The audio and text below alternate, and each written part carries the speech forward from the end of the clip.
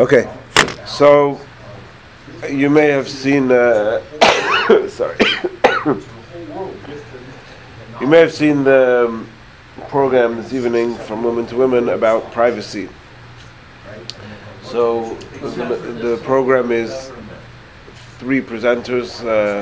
Mrs. Weingrow is presenting as a privacy lawyer, and some of the news in the world of the legalities of privacy, specifically as they were instigated by and relate to COVID.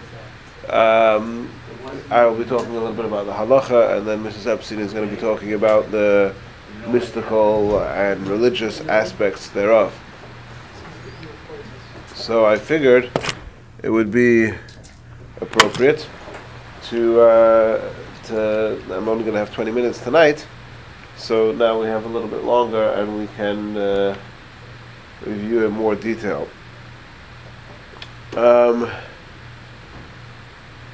So in Yiddishkeit, sorry, just a second, in halacha, certainly privacy, tznius, privacy, is an extremely important value, and there are numerous halachas which teach us this.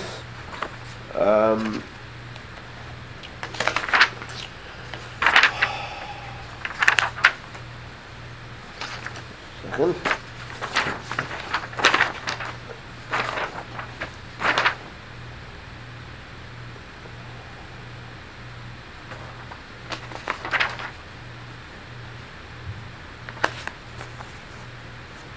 So we're all familiar, I'm sure we're all heard or somewhat familiar with the concept of Cherem D'Rabbeinu Gershom. Cherem D'Rabbeinu Gershom is literally a ban of excommunication, which is placed upon anybody who peers into a letter or communication that was not designated for him or herself. There's some discussion as to why do we need this Cherem D'Rabbeinu Gershom.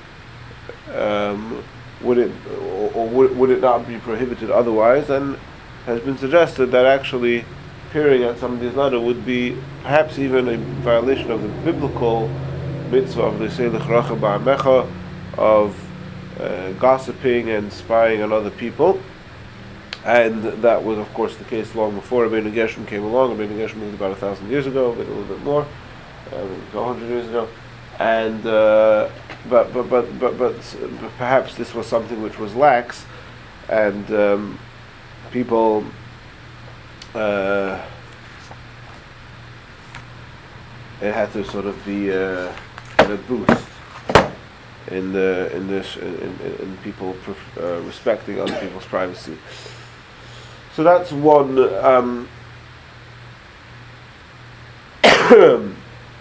That's one important point which we'll get back to. Now, it has been said that a big difference between the Torah's approach to privacy versus the modern legal or Western moral approach to privacy is that they're really polar opposites. In American society, we perceive privacy as being a privilege, that I'm entitled to privacy, and you dare not invade my entitlement. You not better infringe on my entitlement.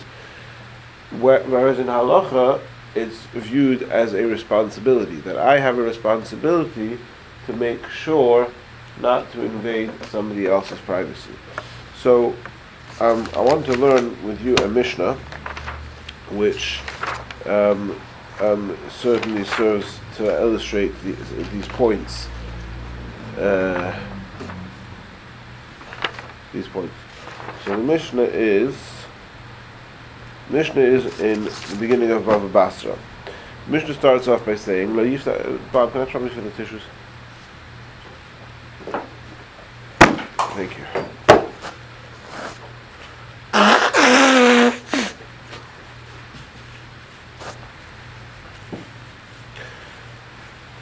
The Mishnah starts off by saying, "Yiftach adam chalaneisav lechatzar hashutfin." It's forbidden, one may not construct windows that will face a jointly owned courtyard. So let's say I have a house opening into a courtyard. On the other side of the courtyard, there's another house where somebody else lives, and his opened into the same courtyard. And the courtyard is shared space between us. We both have, let's say, equal rights to that courtyard. So I'm not allowed to build.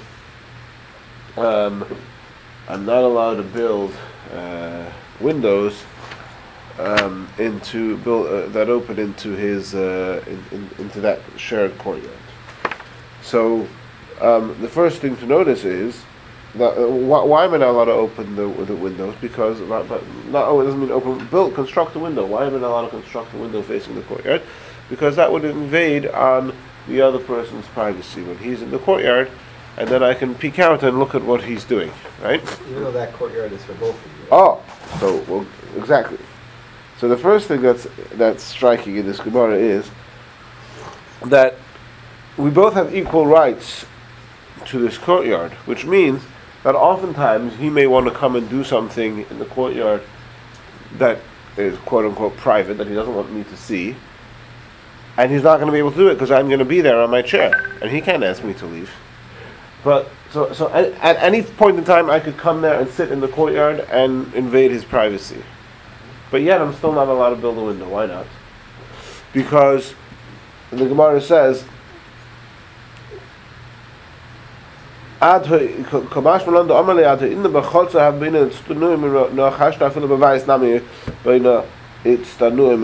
means that until now I had somewhat privacy, meaning so long, any time that you weren't sitting either there on your zero gravity chair just watching me, then I knew I had privacy and I could do whatever I wanted. Now that you have that window at any time of the day and night, I have to be aware of the potential for you to be watching me. But you can have doors in the courtyard. So? I'm just. Well, the doors are closed. I know. I was just saying. You have access. You have access. You can come whenever you want, but you can't build a window facing it because, like this, you'll be invisible. like this, I know that when you're not there, you're not there. Right. Okay. So that's the first. That's the first half of the Mishnah, which certainly is, again, if you're coming from a point of view of contrasting halacha to American law. Certainly, there's a tremendous chiddush over there in the responsibility, in the sanctity of privacy, in the responsibility that I have towards somebody else. So not to come, and again, I could say I'm not going to look. I just want the window for extra light. But just the fact that I have the window, which gives me the opportunity to happen to notice what's going on in the courtyard, is something which the halacha prescribes. Now, we'll get soon to the next, to the second half of that same Mishnah, but there is another halach in the Gemara that says, "Gaka samuch lechatzar chaverei, ayisol lemaka gavaya daladamas." If one's roof adjoins a neighbor's courtyard, that means that it's sort of staggered or built on a hill or something, and my roof is adjoins to his backyard. Yeah. Or to his courtyard. Now, the roof is a place where very little activity happens, right? People maybe use the roof to collect water or to put out fruit and stuff to dry, but it wasn't a place where there was commonly a lot of traffic. Whereas his courtyard, that's his that's where he does things. So it is the responsibility. So here we're going even further. Not only am I not allowed to build a window, I am obligated to build a wall on top of my roof, on the side of my roof to block me. So I'm obligated to do it, and I'm obligated, obviously, to undertake the expenses involved in that, in order to protect my neighbor from me being privy or privy. Privy to what he's doing. In the same place, we're talking about the courtyard again? No, this is a different case. This is where my roof is parallel to his courtyard. To his personal place. Right. So again, this perhaps underscores even further the responsibility that the responsibility that I have toward his privacy, where I have the obligation to construct, not just to not build a window, but to construct a mechitza, to construct a barrier which will protect him from my eyes. Right? In halachic terminology, this is called hezek re'iyah, visual damage, which means the damage that is that occurs by me looking, which again, it's not necessarily a monetary measurable damage, but it's an invasion of privacy. You took away his privacy. Right. Now, then the Mishnah continues and says, "L'yiftach adam l'chatzer shutzim pesach keneged pesach v'chaloin legabe chaloin." That when we're building a courtyard, and we're each building houses on either side of the courtyard, we have to make sure not to open. My door shouldn't be directly opposite his door, and that my window shouldn't be directly opposite his window, right? You can't have windows. Oh, Frekter Bob. What do you mean you can't open? You can't have any windows. Right. Well, you can't have a window. The first half of the Mishnah said you can't have any windows opening into the courtyard facing the courtyard. Yeah. Yeah, it's the same Mishnah. Lo yiftach adam l'chatzar shutim pesach keneged pesach v'chaloin keneged chaloin. It's the very same Mishnah, yeah? Yeah, but that would be even in an area that's not the chutzner, that you can't have windows right next to each other, across from each other like that, right? Right, but we said before. I mean, there might not even be a courtyard there. No, lo yiftach adam l'chatzar hashutfin. Yeah, it's the same Mishnah. It's the same Mishnah that talks about. First, I read it into that, right? So. New construction. Old construction. Oh. There's a difference between new construction and old construction. Well, so the truth is, it's not clear that there would be a difference between new construction and old construction. 1 second.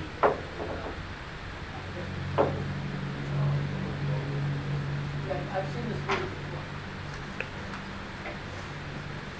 You know what I'm talking about?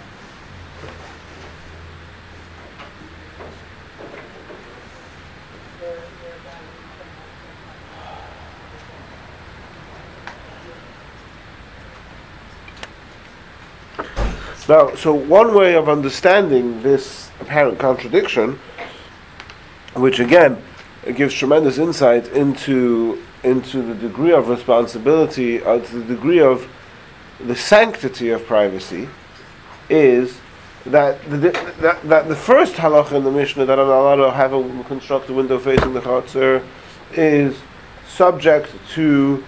It's not an absolute. It's not a prohibition. It's more. It's kind of the other guy's prerogative, and so if the other guy gives me express permission that he doesn't mind that I build a window over there, then I would be allowed to build a window facing the chutzner, if he gives me express permission to do so. However, chaloin keneged chaloin, a window facing a window, a door facing a door, where I can peer into his house, then even if he gives me express permission to do so, I'm not allowed to. Right? That's something obviously which has no parallel whatsoever in American law. In American law, privacy is my right, and if I want to invite somebody else to invade my privacy, then it's not. Then I haven't invited him to do it, so he's not invading anymore, right? And halacha says no. Even if he gives me express permission to build a window opposite my window, it is immoral or would corrupt society by allowing other people to peer into my home.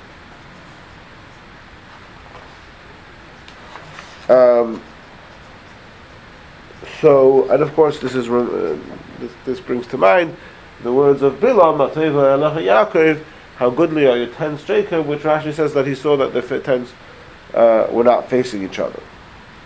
Now, how's that answer the question? We already said that you can't have a window facing the courtyard at all. Right, but that's nitan lemechila. If he gives me permission to have a window facing the courtyard, I can. But but a window facing his window, or a door facing his door, even if he gives me express permission to do so, I'm not allowed to. Right now. Is the Lashon no that you just mentioned in the Mishnah? Again, Isn't the Lashon of the Mishnah that you just mentioned, no, shaloi yiftach? It's good? No, lo yiftach adam What's lachatz. his loy? Ah, it's his loy. Okay.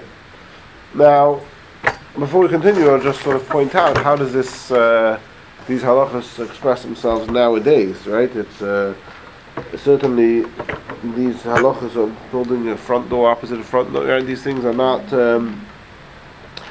commonly observed nowadays. So there are various explanations given to some leniency in these areas.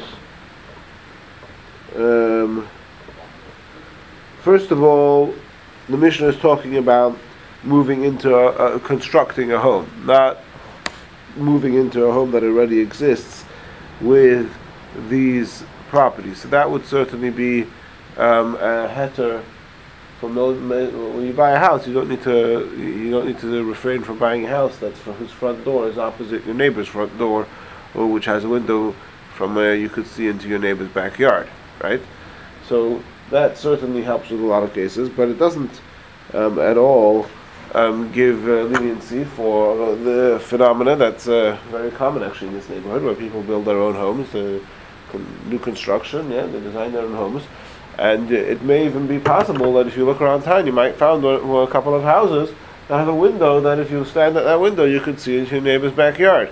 Or that the front door is opposite their neighbor's front door, or window opposite their window's door. So, just a couple of notes which may shed some light on some leniency is as follows. Number one, considering that this is a right that can be waived, in other words, the first part of it about having a window that faces into that from when you could see into somebody else's backyard, right, is a right that can be waived. It's the window opposite a window, we said that can't be waived. To see into his house, that can't be waived, but to see into his courtyard is something that can be waived. So it is universally accepted to have windows that open into courtyards that each person, how do you read this word? Tacitly? Tacitly? Like implicitly? Tacitly? Tacitly gives permission for others to construct a window that will face the courtyard, right? So nowadays, because that's how the way construction works, and that all houses have windows that can see into everybody's backyards or from around them, so it's kind of, right, that's just part of society as a whole has given permission to waive this right, and unless somebody expressly tells you not to, we sort of assume that this has been done. Now, what about a door opposite a door? So he brings him from Pischei Choshen. Pischei Choshen is Rabbi Bloy, which very technically, we're supposed to, like, so you're building a house. I mean, most of them are just the way communities work. Because your door is probably going to be right opposite the one right across from you. You should move it a little bit to the right or a little bit to the left. Right. So Well, it would just look like their homes. Hold on. So Benegay doors he brings here from Pischei Choshen from Rabbi Yaakov Bloy. That he writes, today generally the front door of a home opens into a hall or antechamber, or a place generally not used for private activities. In Talmudic times, however, the front door of a home usually opened directly into the home's main room. The minimum built-in standard of privacy that was achieved in the past by misaligning the doors is achieved today by having an antechamber or hallway in the front of the home. So it's not really their door. Right. It's not the door to their bedroom, basically. Or even to the living The room. whole house was basically one room. Right. What about windows? Today windows have shades, and front doors are usually closed. Talmudic times, before the advent of the light bulb and air conditioning, doors and windows were often left open for lighting and air purposes. The minimum threshold of privacy was achieved then by misaligning doors and windows, is achieved today by keeping doors closed and lowering the blinds. That's why we have Yisrael Altschul in town from Chicago, Windy City Blinds. The blinds What? are very important. The blinds are very important. You know, can move on. Right, of course. We're giving a plug. If you need blinds, contact Yisrael Altschul from Windy City Blinds. I feel like Avi Melech did not follow this halacha, then he feared him to get stuck. So Absolutely. he should have. But Rashi puts the blame over there on Yitzchak. Yeah, I mean, I guess there's fault to go around. Right. He should be more careful, but that guy shouldn't be looking at people's windows. Right. Now, yes. Okay. Now is Azoi. Another area where we see the importance or the sanctity of privacy in halacha is a Gemara which says, and it's quoted in Shulchan Aruch and Simon Kuf Nun Vav, the Alter Rebbe brings it to Shulchan Aruch, that kol ma everything that your friend tells you, harehu b'bal tomer. There is a default application that something that somebody else has told you, even if he doesn't specifically say that this is a secret, please don't tell anyone, and even if that information doesn't implicate anybody else.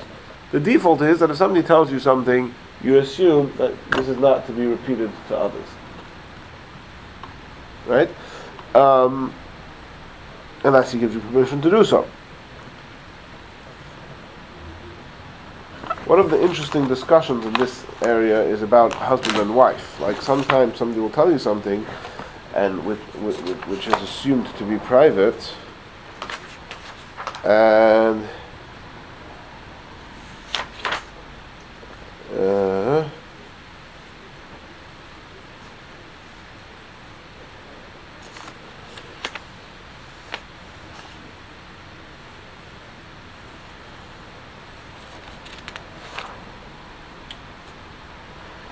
so that's a sensitive area, and it's certainly recommended. I actually recently had an experience where I had a private conversation with somebody, and I asked him for permission to record the conversation for myself, and he gave me permission to record it as long as I would not share the recording with anybody else, which I committed to do. And then he said, except your wife. Now, in truth, right? In other words, that was an important thing for him to say, and if he hadn't said it, I wouldn't have shared it with my wife. Yeah? And I think especially, we're going to talk more about perhaps clergy or rabbinic, that whole genre, but I think in general that sometimes we have an assumption that something that we know, even if it's private, me and my wife are one unit, of course I can share with her, yeah? But often, that's something which needs more, perhaps. I think also you have to assume that the default is no, and you have to, but perhaps something which requires more guidance from an experienced rabbi who knows those halachas well. Because there are some exceptions when it comes to wives. Like for example, if you're like, let's say you have some kind of animosity towards someone, usually you're not supposed to kind of talk to people about this person. I have this issue with this person. Right. I think there's some level of permission in that case. There is something. I think from Shmuel Vosner writes something. There is from contemporary poskim certain leniencies in that area, but not something that I'm familiar enough with. Not when it comes to privacy, but in some areas of halacha, there is some permission that you have with your wife that you don't have with other people. Right. That might be a mental health reason. So again, we have something which is a halacha, a responsibility, which I don't believe that there's necessarily a parallel to this in secular law. That if I know that I'm not allowed to repeat something, of course we're not allowed to talk lashon hara, but here we're not talking about lashon hara. You're not allowed to repeat something that you happen to know. Recording there is not recording. Recording, there is laws. Yeah, there are laws about recording conversations. And there's different state laws. There's different, obviously, yeah, if you need... Parties are one. Yeah. Well, halacha talks about, I don't know, we don't have recordings, but... No. Is there anything that we can look at for that? Yes, the parallel for recording would be Cherem D'Rabbeinu Gershom. Like a letter, yeah. Right? In other words, recording somebody, listening to their conversations, would l'chayra be an infringement of the Cherem D'Rabbeinu Gershom, of reading somebody else's letters. L'chayra, it would be the same thing. Now, there is an exception to the responsibility of privacy in halacha, which is, in general terms, deduced from the pasuk L'seilich rachel ba'amecha, not to gossip, right? It's all included under the general prohibition against gossip, and that is the continuation of that very same pasuk, L'samil al dam reyecha, which literally means not to stand by as somebody else is dying, but halacha expands this even further, that that to prevent any type of damage. To prevent any type of damage, I have to speak. So, if something that I know could help somebody else be saved either from physical harm, being killed or just being harmed physically, or from a financial harm, or getting involved in a shidduch, that's not that the guy has mental issues, and I know that they're dating, and I would probably have an obligation to tell, or financial harm, etc., or spiritual harm. Right? I'll give some examples, maybe. Right? Then I would be obligated to divulge that information. Oh. Right? So 99% of conversation. So how does this look? Now, so what you have to be careful with is, even when halacha mandates that you do divulge information, it's always a good idea to talk it over with a rabbi who's familiar with the halachas, because there's so many ifs and buts involved. But first of all, you have to make sure that you're not exaggerating and not repeating any details of the story that are not relevant. So, for example, if I see you about to enter a business deal with a certain individual who I know has been jailed 3 times for fraudulent business activities, then I have to tell you that, because otherwise, not because I'm seeing you throw your money down the drain, if I know that he's a Ponzi scheme or whatever it is. But I in that conversation, I'm not allowed to mention the fact that guy has been married 3 times and had affairs with all of his wives. That's not relevant to you. That's not relevant to his financial. I need to let you know that this is not a safe place for you to put your money. But I don't need to tell you. I'm not allowed to tell you other parts, other elements of. Basically, with that, you would be allowed to tell him that this guy has done this 3 times and taken everyone's money. Right. You can't do that, but nothing else personal. Right. No, and your intentions have to be l'shem shamayim. Your intentions are not allowed to be because you need to let out the steam. It has to be in order to help. Nothing peripheral. Right. Just the facts. Okay, I think they bring here He's also ugly. It's not not relevant. Okay. And you could mention all the details of how he defrauded people or whatever. That you could do. So again, I'm not familiar. Let's see if he brings his list.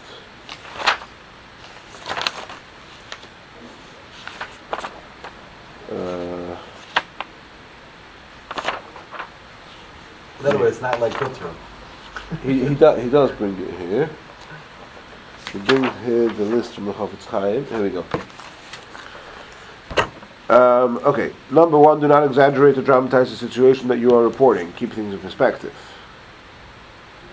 Number 2: weigh your words carefully. Don't blurt out the first thought that comes to mind. First, ponder whether what you perceive as a fault is actually a flaw. See, in telling about these deficiencies, one's motive must be purely to prevent some loss or damage, not even incidentally to pass on a juicy piece of gossip. D: even if all the above conditions are met, one should still seek an alternative to being the bearer of things. The Gemara tells us, when Yeshua prayed to the Almighty to reveal him. Okay. In other words, if there's a way to do it without being the bearer directly, sort of to try and get out of it. Okay.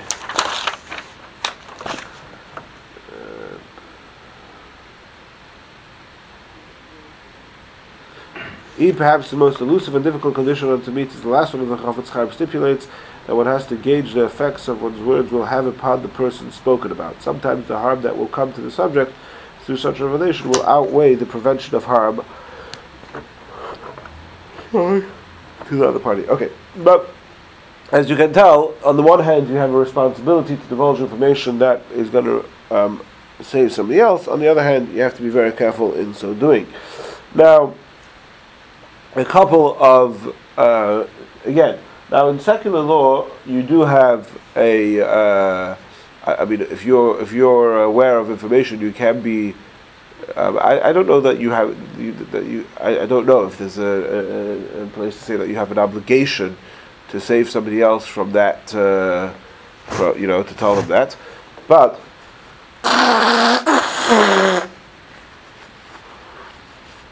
But you can be, in certain circumstances, subpoenaed in court to testify about information that you happen to know. Now, however, of course, in secular law, there's no concept of saving somebody from spiritual harm, which there is in halacha, and I'll give an example in a moment. And secondly, where it gets a little bit challenging in the interaction between being a frum Jew in America, following halacha and American law, is something known as the clergy penitent privilege. That means that there is in all professional areas, you have in therapy or medicine, you have HIPAA, and also in clergy, that there is this concept called the clergy penitent privilege, which was enacted originally. The first state that incorporated that law was New York State in the early 1800s, which was originally it only applied to Catholic clergy. Later it was extended to include all clergy, because lahavdil in Catholicism there is the concept of a confession, and according to Catholic law, if somebody confesses to the priest that he has plans to murder somebody, the priest would be obligated to keep silent, right? Which, of course, in halacha, the contrary is true. And there was actually a very famous case in your hometown with Rabbi Moshe Tendler. It's called Dreilach versus People, or People versus Dreilach, where you familiar with this case? Mm-hmm. Where there was a young man, I believe his name was Dreilach, who was sitting shiva for his wife, who died in some mysterious circumstances, and it later came to light through conversations that he had. People versus Dreilach, 1986. The defendant stands convicted of the brutal stabbing murder of his 23-year-old pregnant wife. Remember this? Lived in the same block as me. I lived on Remsen. This family lived in South Remsen, I believe. I heard the story. I didn't know it was a big case. He raises a number of contentions in support of his claim that his conviction must be set aside in a new trial order. The principle of which concerns an alleged violation of his privilege under CPLR, which is a client, what's it called, the clergyman penitent privilege, because basically the way the story came to light was because this individual, while or after he was sitting shiva, came to have some talks with Ramoshe Tendler, where he was talking about dreams that he had about how he stabbed his wife and the details and how he did it, and the dream also told him that he's going to stab other people, and it became very obvious to Rabbi Tendler that this was a dangerous person who had murdered his wife and possibly had intentions of murdering other people, and he reported it to the authorities, and this individual claimed that now, in that particular case, Rabbi Tendler got out of the lawsuit by proving that he wasn't, that this person was not coming to him for religious counsel. He was coming to him for legal advice. But regardless, there would be other. Because the problem is that when it comes to Yiddishkeit, where on the one hand the person could claim that he has the right for the clergyman penitent privilege, but if the Rav feels that he has an obligation under halacha to divulge the information of L'Sabed Adam Riyacha, so then you run into the freedom of exercise clause, right? Where there's freedom of religion is a. So technically, in this case, I mean, he could have sued him and won because he already killed his wife, and it's not relevant to something in the future. It's possible because he was talking about potentially stabbing other people. Yeah. But if that was the only factor, confidentiality would make it maybe illegal for him to say it, for him to pass. The law that usually you're obligated to say, and here you're not obligated as a rabbi to say, or that there's an actual prohibition You're not allowed for to. the rabbi to divulge. So different states have it differently. Whether the question is what. I always understood it that they just that a rabbi has no obligation to inform the authorities. So different Not that states. they can't. So in some states it's the privilege of the clergyman, and in some states it's the privilege of the penitent. Different states have it different. And then they just change it in New York. That could be. I don't know. And the logic is they want. Some states they have it want as this- both. Some states have it that both of them have the privilege, and both of them have to waive it. After we, oh, you see, okay. Some states have one, some states have the other, and some states have both. Schools and all that, they just change it. Again, I'm not. Okay, now, another case, and I spoke about spiritual harm, right? So another very case that became famous is in the case known as Lightman versus Flam. And one of the reasons it became famous was because other cases later on tried to use this to their thing, where basically there was a woman who had confided to Rabbonim, or Bezdin, whatever. There were certain things about her behavior that they felt it was their responsibility to let the husband know. Now, there is a famous celebrated tshuva of the Noda B'Yehuda, where he argues that if the Rav, if a woman confides in the Rav that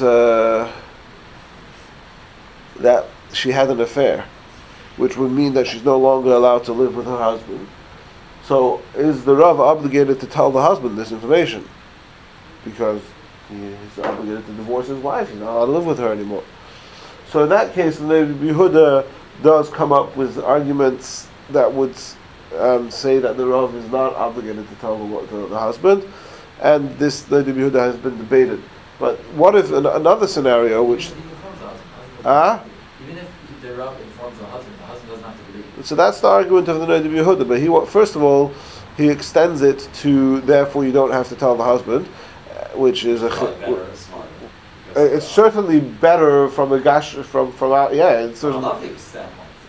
it's still the arguments of the Noda B'Yehuda have long been debated, and many are chaylik on the Noda B'Yehuda. And also, the husband doesn't have to believe his wife, but if he does believe her, then he has to divorce her. Right? That case was more complicated, right? It was the son-in-law was having he lived with them, and he was having an affair with his mother-in-law, who eventually became his mother-in-law. Yeah, And then he wanted to do tshuva, and he wanted to know if he should ask the chila from his father-in-law, or something like it. It's some.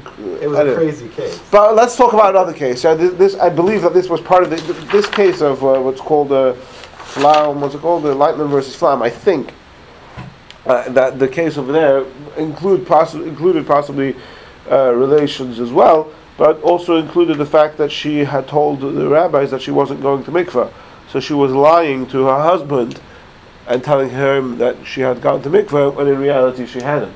So those Rabbanim felt that they had an obligation under the laws of Lisamad al Damriyacha to let the husband know, and she sued the rabbis. Now again, they won the case in the Court of Appeal. At first they lost, but then in the Court of Appeals they won. And it basically because it seems like, if I understood correctly, it was a religious thing that...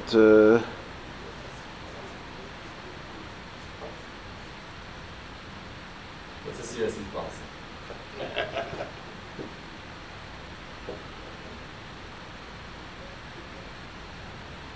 Anyway, and there's been many cases where there's all sorts of... The point is that there's all sorts of caveats that you could win a case, but you don't want to be brought to court. And that's another question. When I have an obligation of Isami Dal Damriyecha to divulge information, and it might come at the cost of me being sued, well, how much... Am I mechuyev to fulfill that mitzvah of Isami Dal Damriyecha and divulge information at risk of being sued? Now, certainly in the extreme case where somebody's life was at risk, like in the case of Rabbi Tendler, he would be mechuyev to do it, even if that meant he was going to lose his career and be sued for millions of dollars. But would you say the same about saving a husband from living with a wife who wasn't going to mikvah? Or would you say the same about saving somebody from financial harm? So those are questions which are up for debate. Those are questions which are up for debate. Ask your rabbi in confidence. Ask your rabbi in confidence. Certainly, if you are a rabbi, you want to. There are steps that you can take that would preempt this. One of the things, first of all, you can say, you can tell the person expressly that yes, you have my word of confidence, except in certain scenarios. Another thing that can sometimes be done is to have a third party present in the room during the conversation. But then the question becomes that there have been cases which have been brought to court where the third party in the room was the rabbi's wife, and where the person who sued claimed that the rebbitzin was also there. She's also clergy. So that became and different courts have ruled differently in those things over the years. Now, two more points to ponder, which perhaps adds to the complication, and that is that as follows. Number one, even when you do have an obligation to divulge information, you also have an obligation to, as much as possible, minimize the Chilul Hashem involved.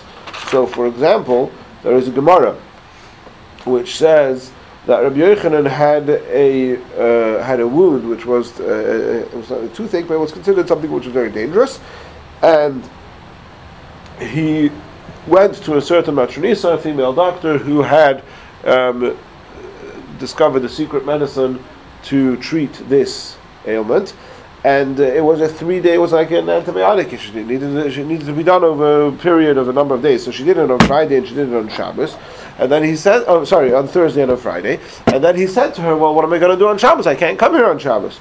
I guess it was far. I don't know exactly what the circumstance was. So she says, "Don't worry. You'll be fine without having it on Shabbos." So he said, "Well, what if I do need it?" So she said, "Well, I can't tell you because then the word's going to get out, and I'm gonna lose my secret."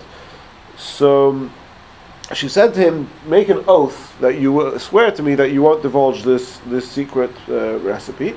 So he said, "I'm making an oath that to the God of Israel I won't reveal this." So she told him the secret, and then he went home and he made his medicine on Shabbos. Not only did he make his medicine on Shabbos, in those days the custom was that there was Nafik Pirka, there was on Shabbos everybody came to the Beis Medrash for the rabbi to teach Torah, and when he had the attention of the entire community, he said, "By the way, if anybody ever has this specific ailment, here is the ingredients for the magic potion that will heal it." So the Gemara asks, what do you mean? He made an oath that he wouldn't do it. So the Gemara says, no, he tricked her. The oath, he didn't say that he said, "I won't reveal it to the God of Israel. I don't need to reveal it to the God of Israel. The God of Israel already knows this, but I'm revealed it to the people of Israel." Then the Gemara says, "V'ha'ika chilul Hashem." Certainly, this would result in the chilul Hashem, where she sees that the rabbi made an oath and then flippantly went and thing. And the Gemara says the Golul Lamei that he told her. That means after he made the oath, then she told him. And then before he left, he says to her, "By the way, I'm really sorry to tell you, and I know you're going to be very upset, but this is information which I am obligated to divulge. This is information that could potentially save many people's lives, and therefore I'm going to have to tell people." And so, again, when we come to this, when we confront this tightrope, so to speak, of first of all keeping all the halachas properly, but then even more so how they interact with the American law, we have to, as much as possible, we have to keep the halacha, but we also have to do whatever we can to avoid chilul Hashem, right? So we certainly don't recommend doing anything that's going to get yourself into a lawsuit, and even if you win the lawsuit, it's not a good idea. But you certainly don't make a chilul Hashem and undermine, let's in this case, the rabbinate, but the institution of the rabbinate. But sometimes you may have a chiyuv to do so. So a rabbi would have to be smart again, and to preempt that. However, very odd because over there it sounds like he was because nefesh, therefore he was able to reveal the portion. But still, it has to take care of the fact that he swore. Why does that matter? Let's say Taki swore not to God of Israel, to all people of Israel. Still, he could be around that true. Why does he need both? I'm not sure if it would. I'm not sure. Well, Is it not enough of course maybe? could be. I don't know if there was a chayla b'faneinu. I don't know if it mamash met all the criteria of classic Chil Hashem. Now, there is another point to be made, and that is what happens if for example, I mean, just to apply this case of the medicine to modern scenario. Yeah. Today, the way these things work is you have medical schools and pharmaceutical companies that invest millions and millions of dollars and many years of work into developing treatments for certain ailments. And the way these things work is that before it's patent, is that how you say that word? Before it's patent, then it's kept under strict secret. Nobody's allowed to divulge it, right? Now, what happens if I have the cure to COVID? Right? I have access. I could produce 1 billion vaccines tomorrow that would make the whole. How many people are there in America, Harry? How many people? I think like something like close to 400 million. All right, I could produce 70 million. I could produce 400 million vaccines tomorrow that would make the whole America immune to COVID. Right? The problem is that I haven't yet processed the patent, and I have to wait another 3 months for that to happen. And in the meantime, right? So the problem is that if you then say, well, you're going to save people's lives, and you're obligated to release this information to the public, that would, in the long run, that would be disruptive to more people's lives, because it would undermine the whole fabric and the structure of the pharmaceutical industry, because the pharmaceutical industry needs those laws of patent and privacy in order to be able to make the money to survive and continue to produce more. Now, I'm not getting into all the conspiracies about the integrity and the honesty of various pharmaceutical companies, but at least in principle, that's certainly a consideration which has to be taken into account. And then, so just to finish up and tie this up a little bit to what some of the current debate about the government tracking my information. Now, the interesting thing is that even though the prohibition against repeating information that I know is completely waived in the face of in the face of saving somebody else from harm, when it comes to when it comes to reading other people's communication, when it comes to reading a letter or message addressed to somebody else, then it's not so clear that would be there's discussion in the poskim. It's not so clear if I have a letter, if somebody asks me to deliver this letter to someone, and I suspect that letter might have information that could damage somebody else, and I could save by that person by reading the letter. So then, possibly under circumstances, I would be allowed to destroy the letter and not deliver it. But the poskim are very reluctant to give me permission to open the letter and read it. And so there's really two questions over here, for various reasons, because at the end of the day you're going to become privy to information, but by reading the letter you're going to become privy to information that's more than just what I need to know, right? Because there might be other information in the letter. So certainly when we're talking about government tracking, or using my phone for my location, or listening to my conversations, like often you see ads on your phone about things that you were talking about, right? Certainly, so I think that you could say that there's two questions, so to speak, right? If the government asked the Rav, right? So there's two questions. One is, are they allowed to collect that information? And I think one could safely argue very strongly for the case that no, that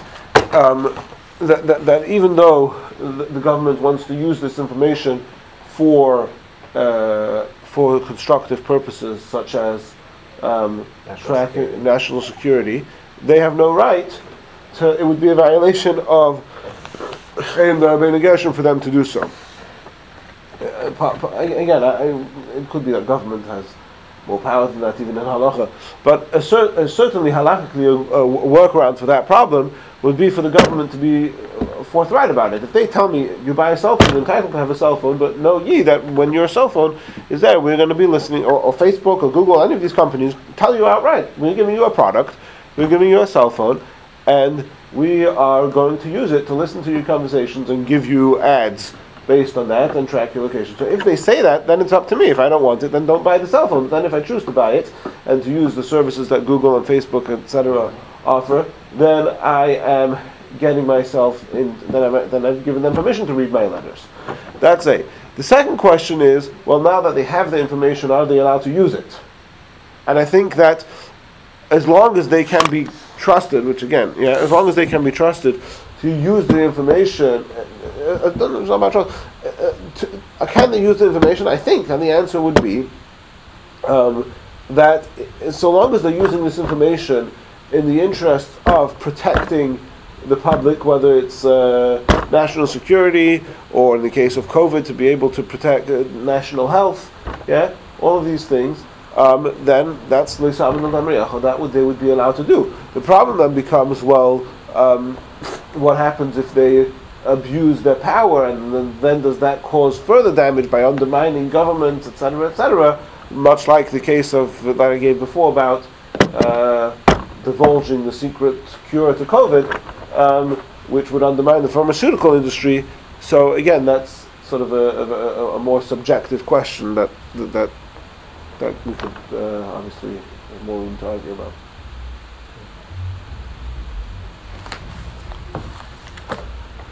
Afghan. We're talking about